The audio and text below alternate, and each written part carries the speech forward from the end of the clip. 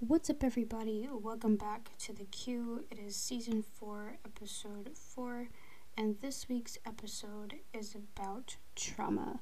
I do want to insert a content warning here that this episode may discuss some things that may be triggering for some people, and if that is you, then please feel free to take breaks during the episode, and of course, and always utilize any coping skills before, during, and after listening to the episode as well if you need those. I will be talking about trauma in a very general sense, but if you are a person who experiences vicarious trauma, which is trauma through other people's experiences, then you may want to be mindful of that before listening to the episode.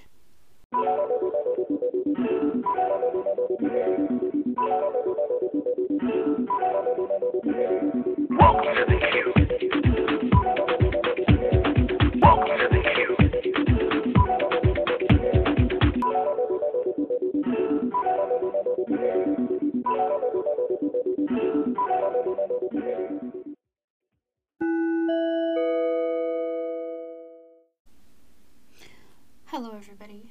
So, as was mentioned, this week's episode is about trauma. And like I said before, for the content warning, if you need to take breaks during this episode, please do so. If you need to utilize coping skills during this episode, or before you listen to this episode, or after you listen to this episode, please do so.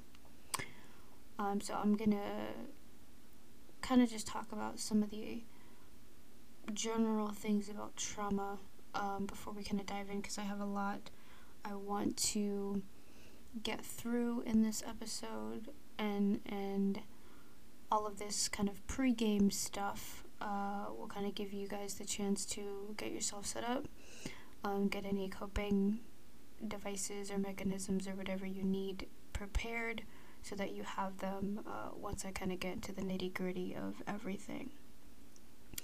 I do want to say that trauma is very near and dear to my heart. I specialized in trauma in my grad school studies, specifically domestic violence, but I also obtained a clinical trauma certification as well following my graduate education. So trauma is one of those things where, for me, well, maybe not for me, but it's something I say a lot, that trauma is everywhere. And it's true. And I say that knowing full and well that not everything bad that happens is trauma or is traumatic. But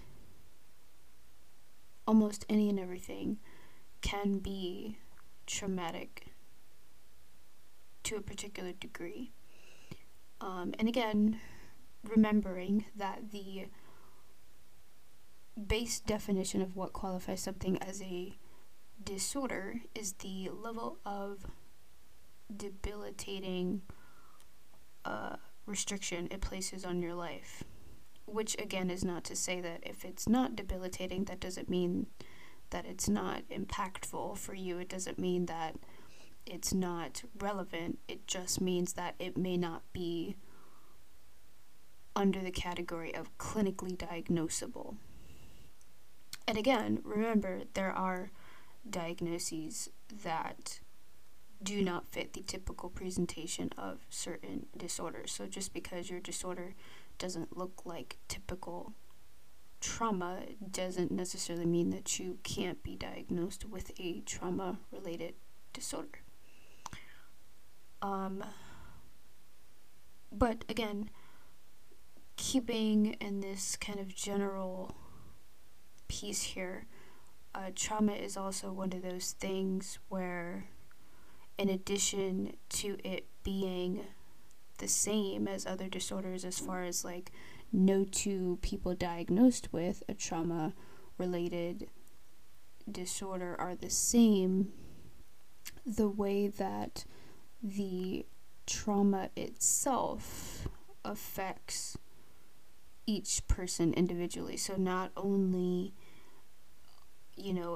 are the diagnoses kind of different for each person, the ways in which they may manifest are different for each person as well. For example, the diagnoses for PTSD, like clinical PTSD, came about originally because of work with veterans.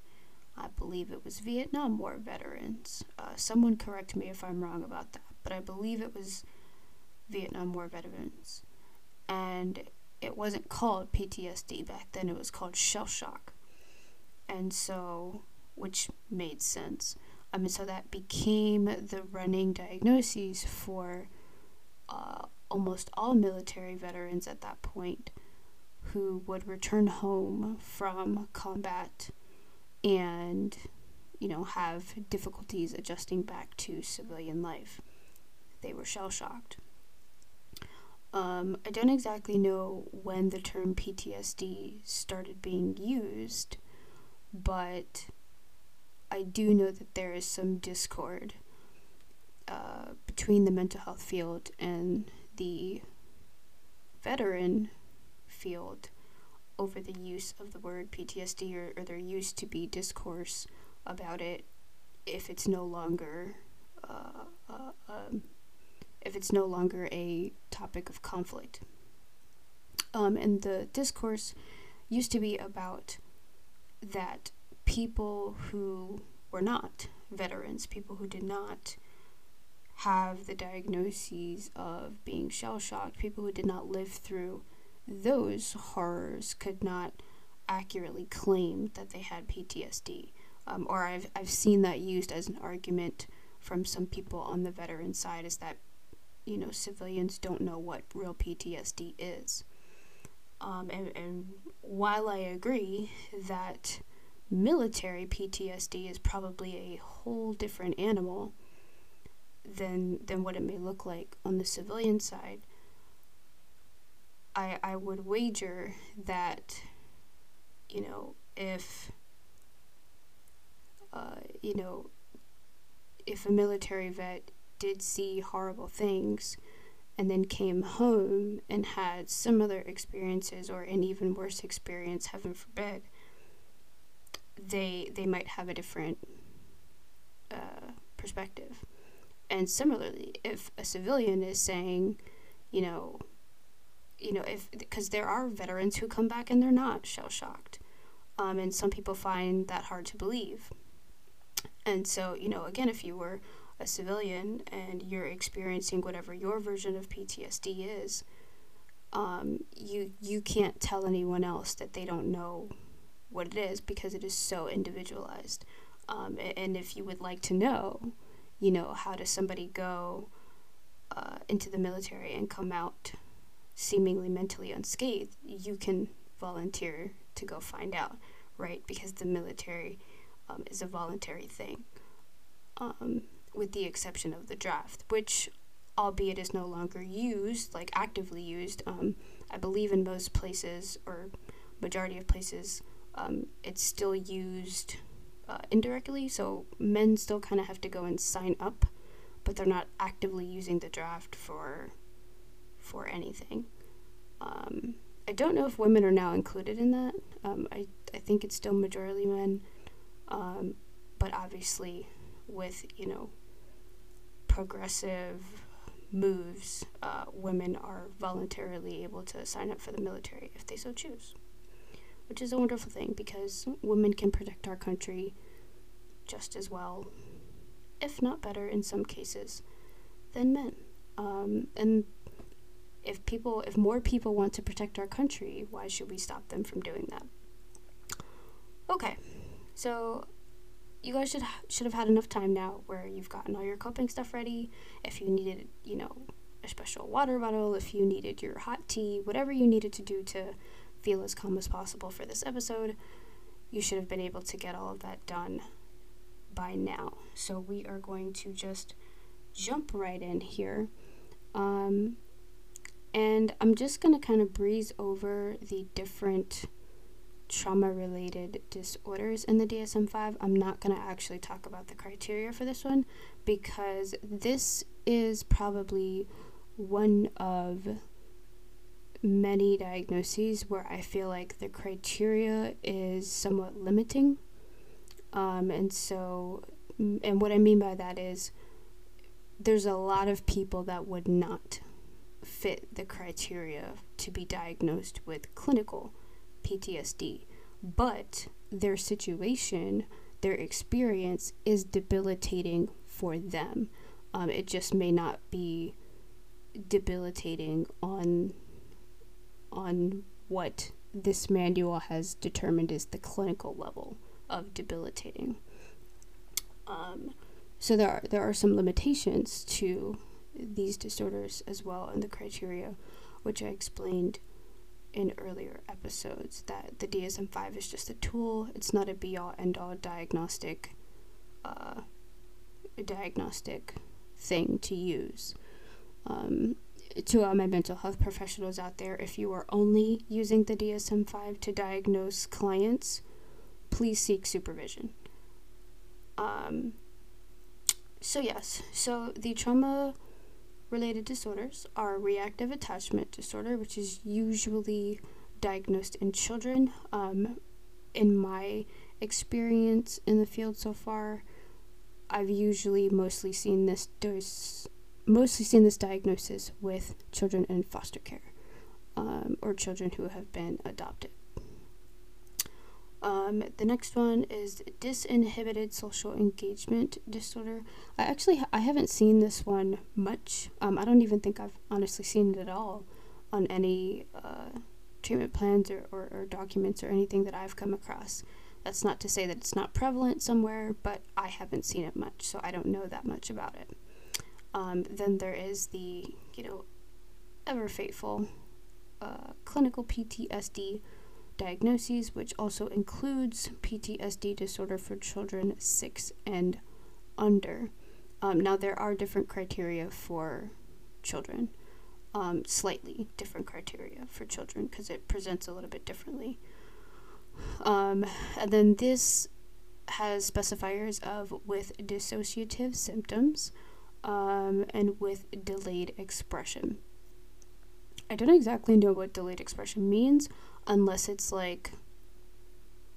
they mean if it's like a delayed reaction type of thing. So like if the event happened like 3 years ago, but they're just now showing consistent symptoms of PTSD or something like that. Dissociative symptoms are symptoms where people kind of check out. And that's not the same thing as daydreaming, and it's not the same thing as purposely choosing to not pay attention. Dissociating is something that is very unconscious for some people, and it kind of it's like a switch flips unknowingly, and they're kind of there 1 minute and they're gone the next. So yes. And then not the last one, but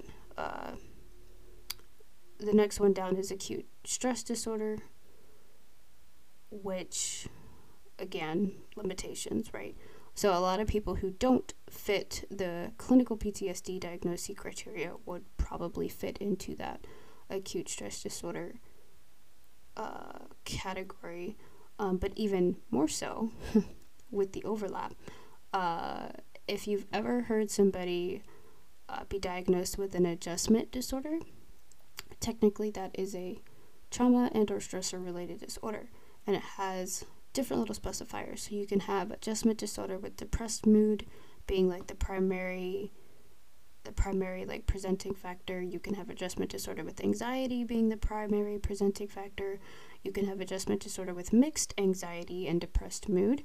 You can have adjustment disorder with disturbance of conduct, which basically just means behavioral issues, and adjustment disorder with mixed disturbance of emotions and conduct. So this would be like a combination of all three. So you have anxiety, depression, your behavior's off the wall, all at the same time.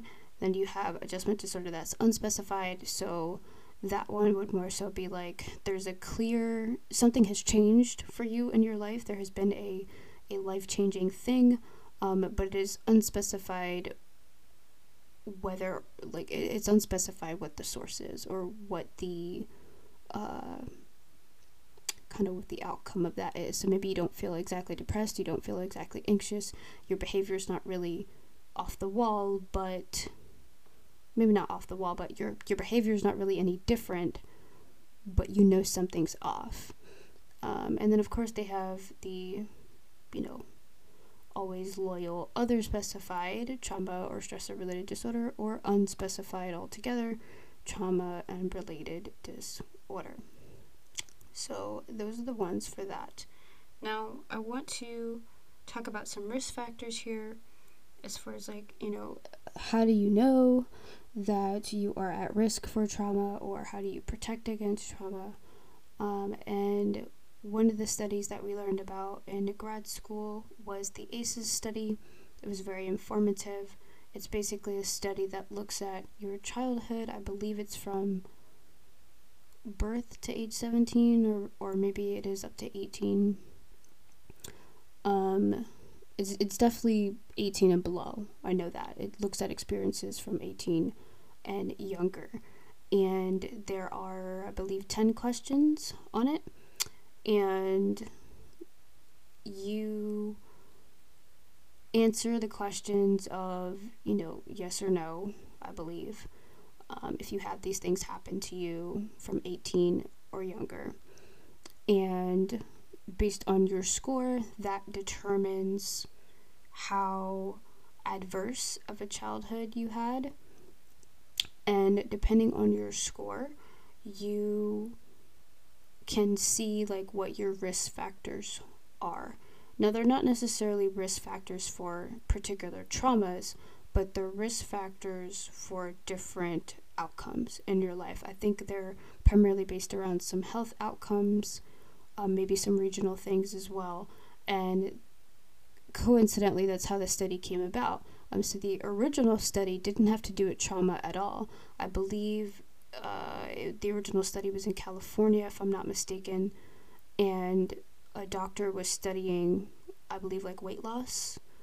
And so there was a trial of some sort, and he had a group of people who had lost weight, and he was doing follow-ups with these people and to see whether or not they kept the weight off. And some people did and some people didn't. And so he started looking at why some people kept the weight off, were able to, and why other people weren't.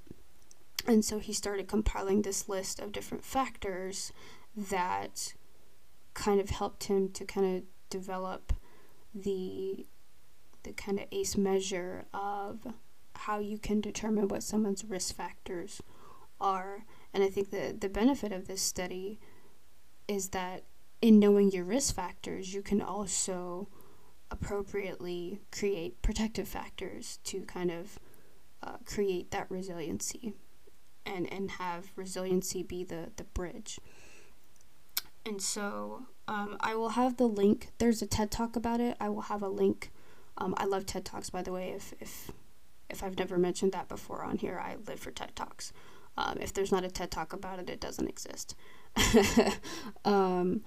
So I will have the link to the TED Talk up on the website. I'll see if I can maybe post a clip of it on the Instagram as well, if people would be interested in actually just watching part of that video. And I'm sure the TED organization has the video on their Instagram. So if I can link to that on my Instagram for the podcast, I will do that. Okay, so that's the ACEs study. I will also have a link on the website for you to take the ACEs assessment for yourself, and you can find out what your ACE score is. I don't remember all the score designations offhand, but I do know that most people have a score of 4 or above. I don't remember I think the highest score is 10, because there's 10 questions. I think the highest score is 10.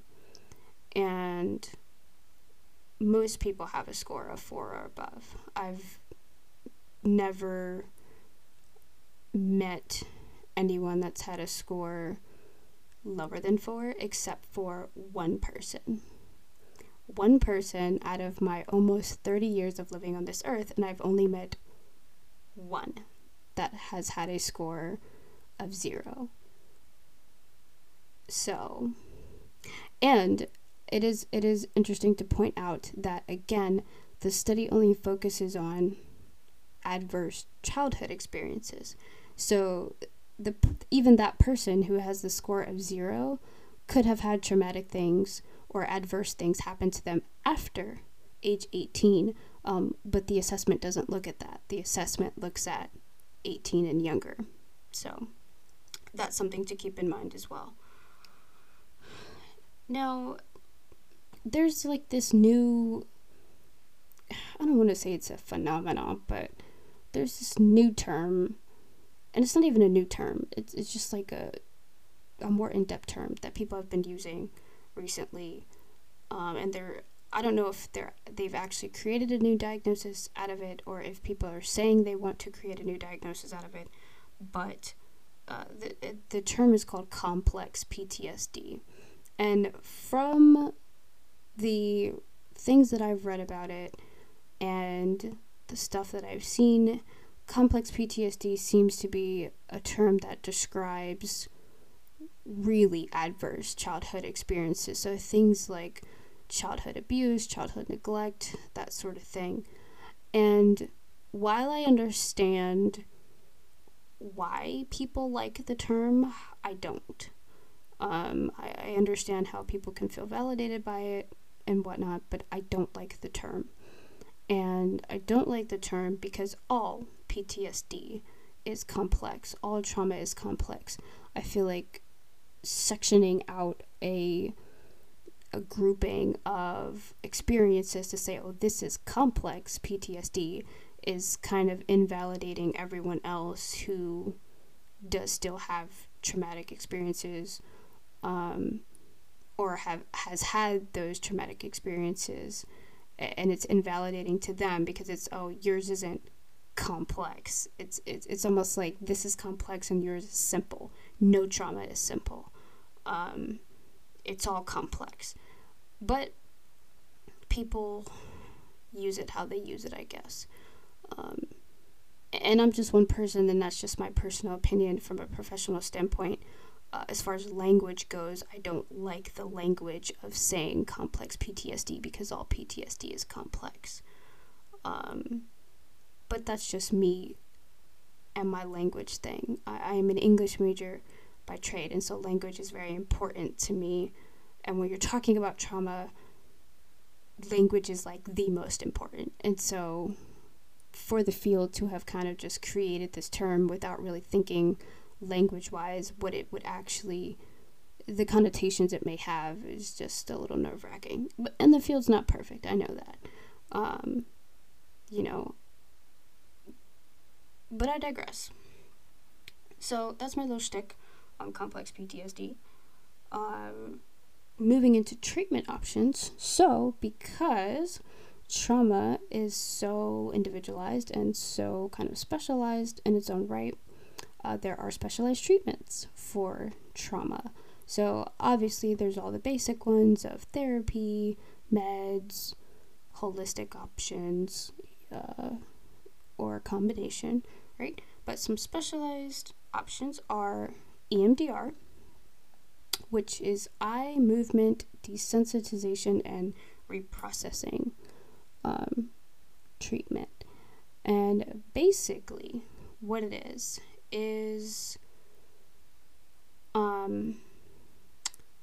it's kind of like training your brain to recognize that your trauma memories are memories, that they're not still playing out, that they're not still happening to you. And basically what EMDR does is it allows the person to access their trauma memories directly and kind of process them from within. Normal therapy is kind of processing trauma on the outside, You don't really dig too much into the trauma memory itself. You kind of like, you try to work with all the stuff around it. And that's not to say that you don't talk about the details of the memory in regular therapy, but you don't necessarily go directly to that place all the time, if that makes any sense. With EMDR, you kind of do a little bit more in-depth type things with the trauma memories. It's a very great certification to have if you're interested in trauma. I personally am not interested in that, in getting certified in that. I don't know that I would be able to, just knowing me personally, I don't think I would be able to hold the same capacity of space being in depth with someone's memory like that, especially with children.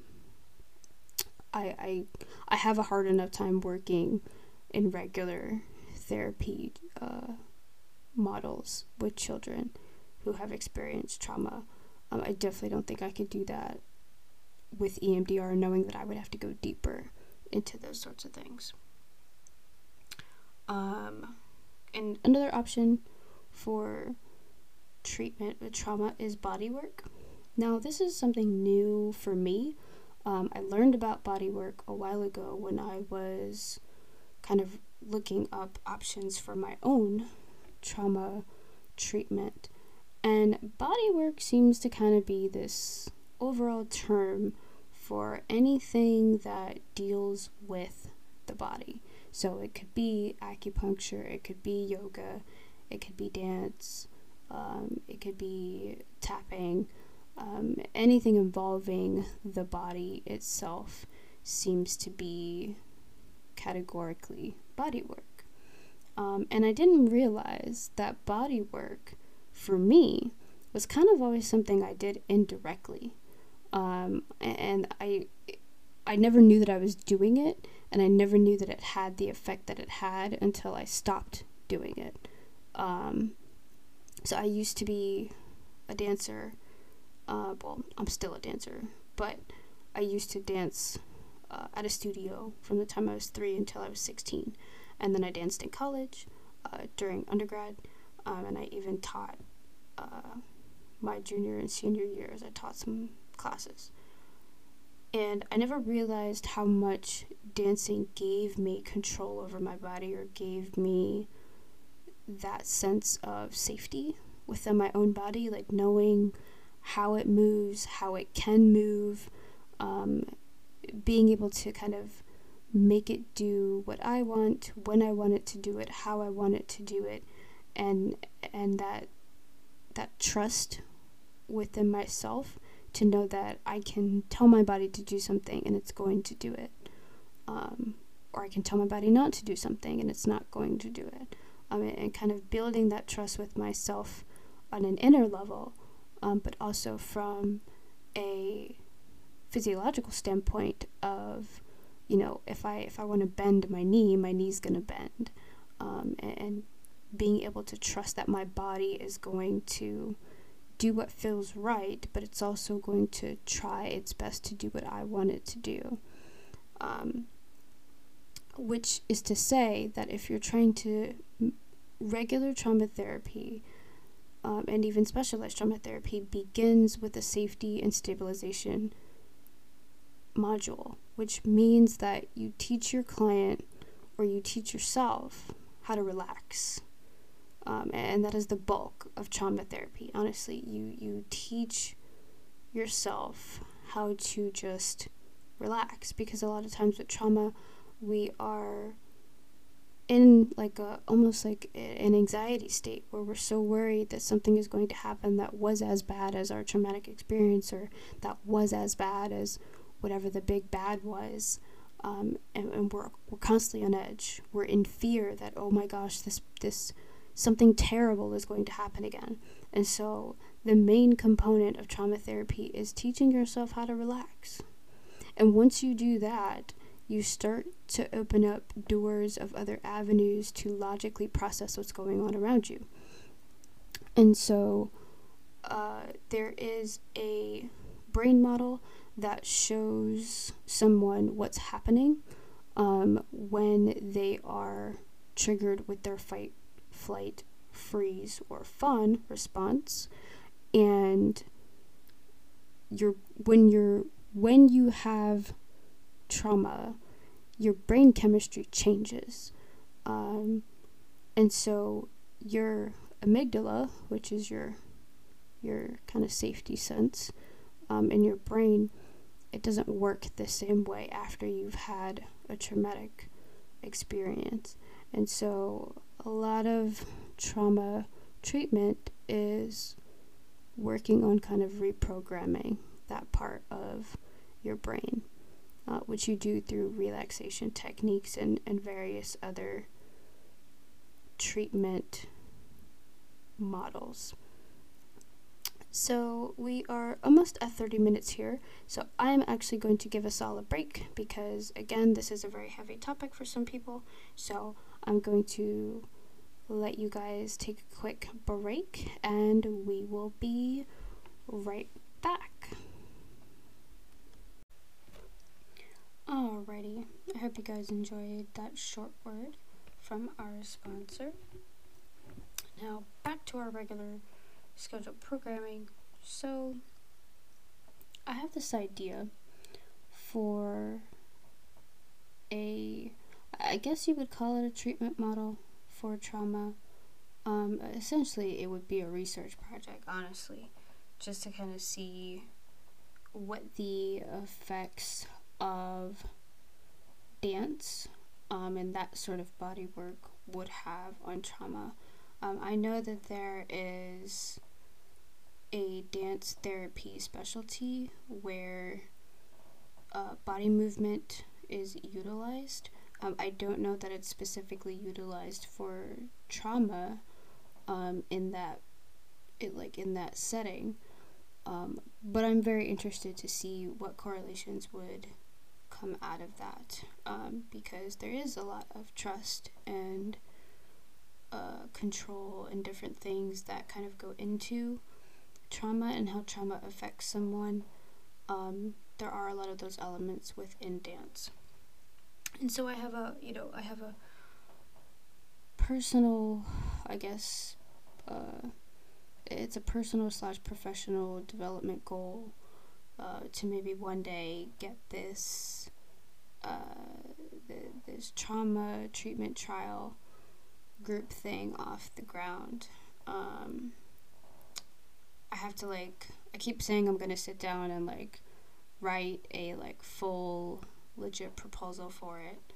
I'm just kind of dragging my feet with it because with research projects you tend to have to find funding and all these other things,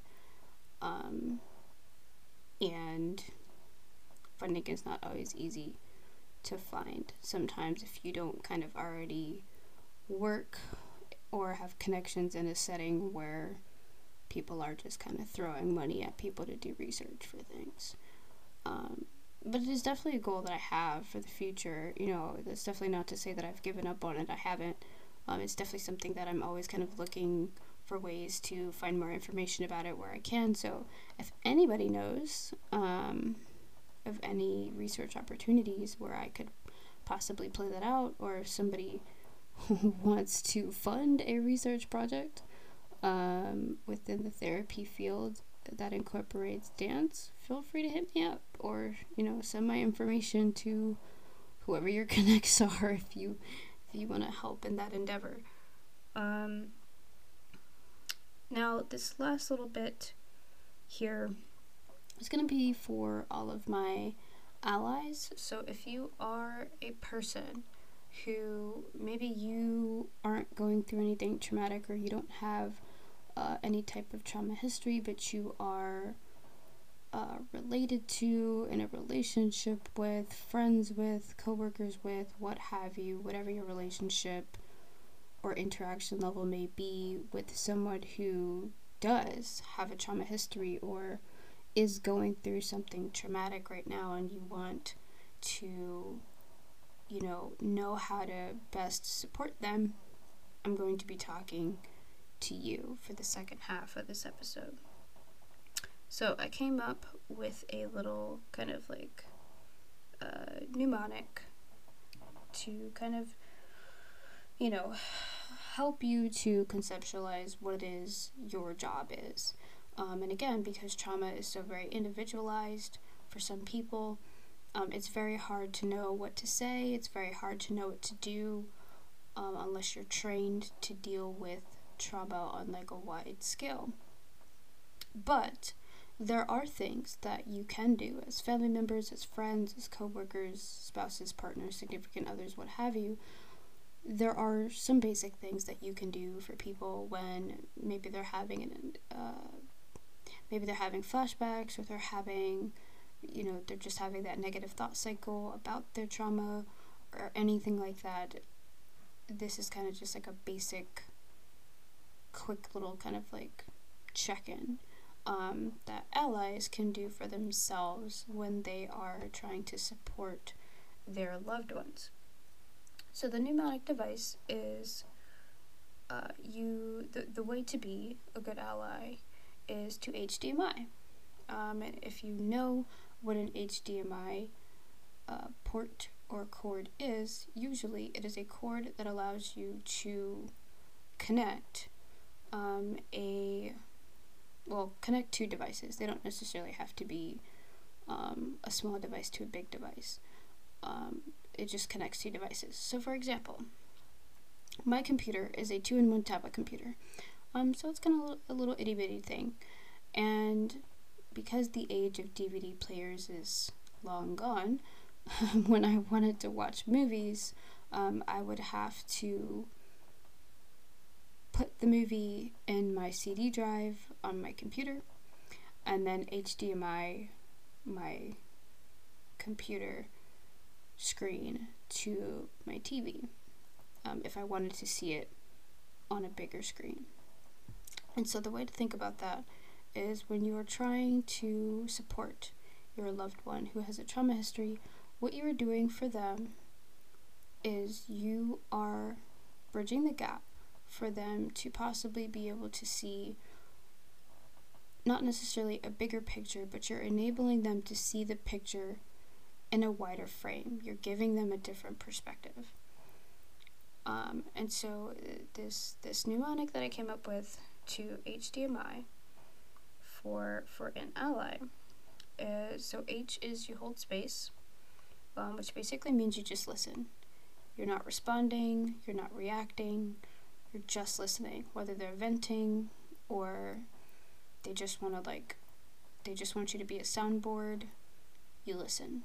That is your number one responsibility, is to just hear what they're saying and know that they're trusting you to keep whatever they're sharing in confidence, and that they are allowing you to see a very high level of vulnerability.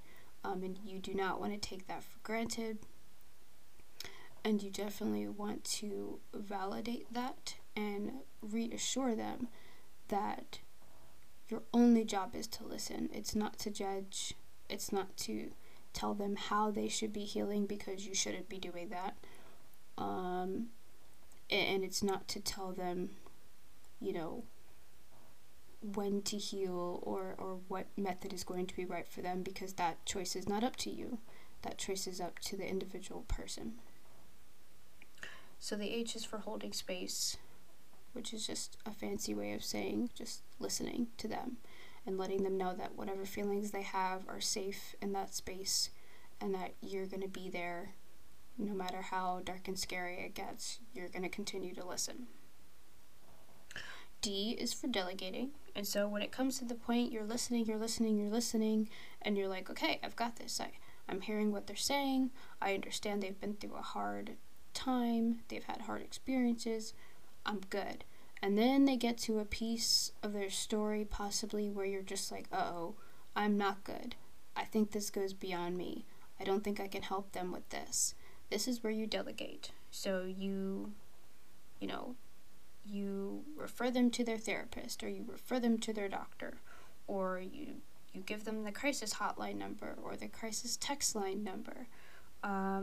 You refer them to support groups, or and if they don't already have these things in place, you guys can go to Google together and you can type in all these various terms: support groups near, enter your location. You can type in therapist near, enter your location. You can type in enter your country national crisis hotline or national crisis text line, whatever it is they may need. You guys can do that together, but you're delegating it to someone who is more trained and more adequately prepared to deal with some of those deeper and darker things that someone may have going on. M is for mindful, and this is really just a tip for allies to be mindful that the trauma healing that the person is going to be doing is a personal journey. It has nothing to do with you. And so whatever they're learning, whether it be in therapy, on their own, however they're learning it, please don't take any of that personally. Don't internalize whatever's happening for them and make it about you, because it's not going to be helpful. You can be supportive, and you can express that their healing journey may be causing some changes in your relationship. That's perfectly okay to talk about, but talk about it from a place of openness. Don't try to make it about you. You don't want to be the person who says, well, this wasn't a problem before you started going to therapy, or since you've been doing all this self-healing, you've changed. Yes, that's kind of the whole point. When someone is healing from something, the hope is that they're not going to be the same person that they were at the beginning. Otherwise, why would they be doing all of this if they were just going to be the same person that they were at the beginning? Change doesn't work that way. Especially when you're trying to kind of rise above something or overcome something, clearly you don't want to be the same person you were at the beginning, because there was already an identified problem at the beginning. And so if you come out of your healing or your journey and you still have the same problem, then what was helpful during that process? How is that process helpful? And so the process of healing is a process of change, which oftentimes means that the person you see in the beginning is not going to be the person you see at the end. And allies, please be mindful that someone's personal healing journey is about them. It's not about you. And I say that full of love. I really do. I say that full of love because it can be hard to watch a person that you care about become someone different. Because maybe when you met them, they were that person that still had all of their trauma that they were carrying around. And that's the person that you came to know. And while you want that person to get better and you want that person to not have to carry around all those different things, right? The cost of that may be that your relationship changes in some way, and it could also mean that you no longer have a relationship with that person for whatever reason. And that's okay. It may hurt, and it may feel, it may feel at that point, allies, that you're having a traumatic experience because you've now lost someone or something that you held dear.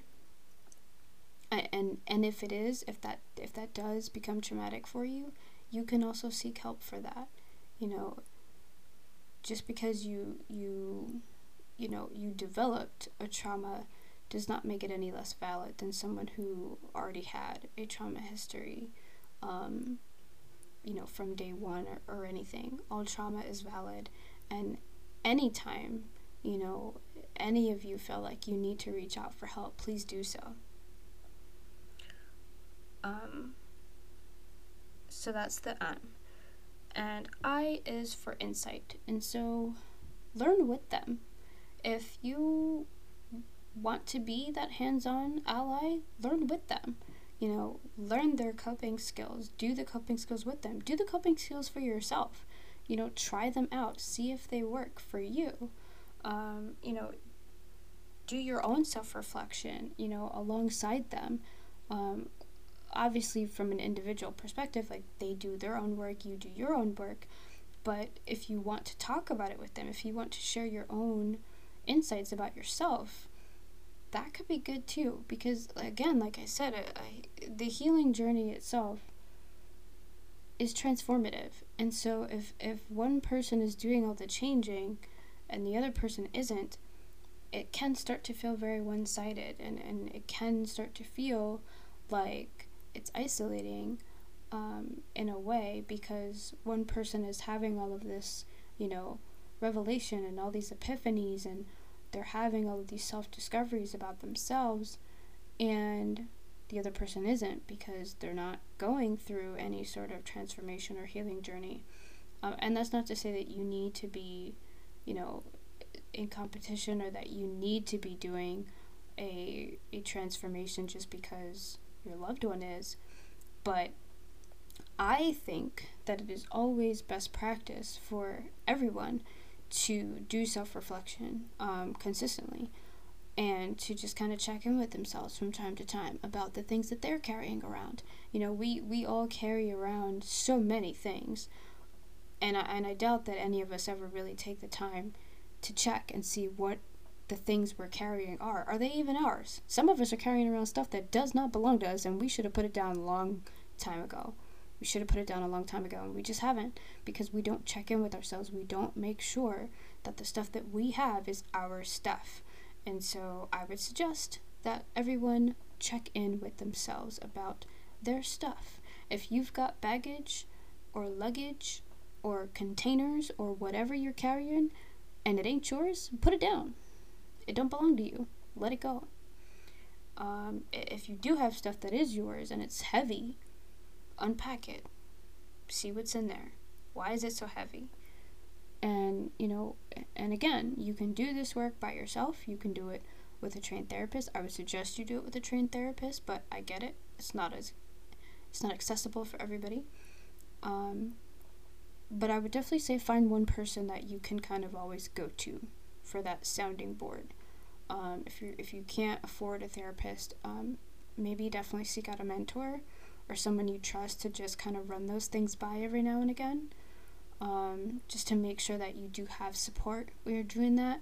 If you can't find a particular individual to do that with, there are definitely support groups out there for all different types of circumstances, and you can find one that suits your needs, and you can establish a community there. So that is my little mnemonic. Being a good ally requires you to HDMI. Thought that was pretty cool of me to kind of connect it that way. If you don't like it and you hate it, sorry. That's what I came up with. Come up with your own, comment them on the Instagram, comment them on the website, comment them on the Twitter. We have a Twitter for the podcast. Still don't know why, but we have one, so follow us there, comment on there, interact with us any ways that you feel led, and let me know what you think about that. And if you take this information and you talk to, your person that may be going through some type of trauma, or maybe trying to go through their healing journey right now, and this was helpful for you, definitely tell me about that too. I want to hear these success stories. If these episodes are helping anybody, I want to hear about it. So please let me know if you're having these conversations outside of the episodes, and what they look like, and if they're helping or not. So that was pretty much what I wanted to say to the allies, and again, if you need to pause at this point and do some coping skills and kind of take care of yourself, please do that. I only have like a little bit more plugging to do for the social medias, so you can kind of opt out of this part if you need to go and take care of yourself.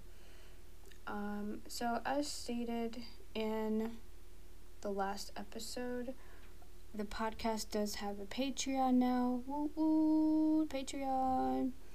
And there are 3 tiers currently. The lowest tier is $1, people. $1. So if you would like to support the podcast, please go sign up for that.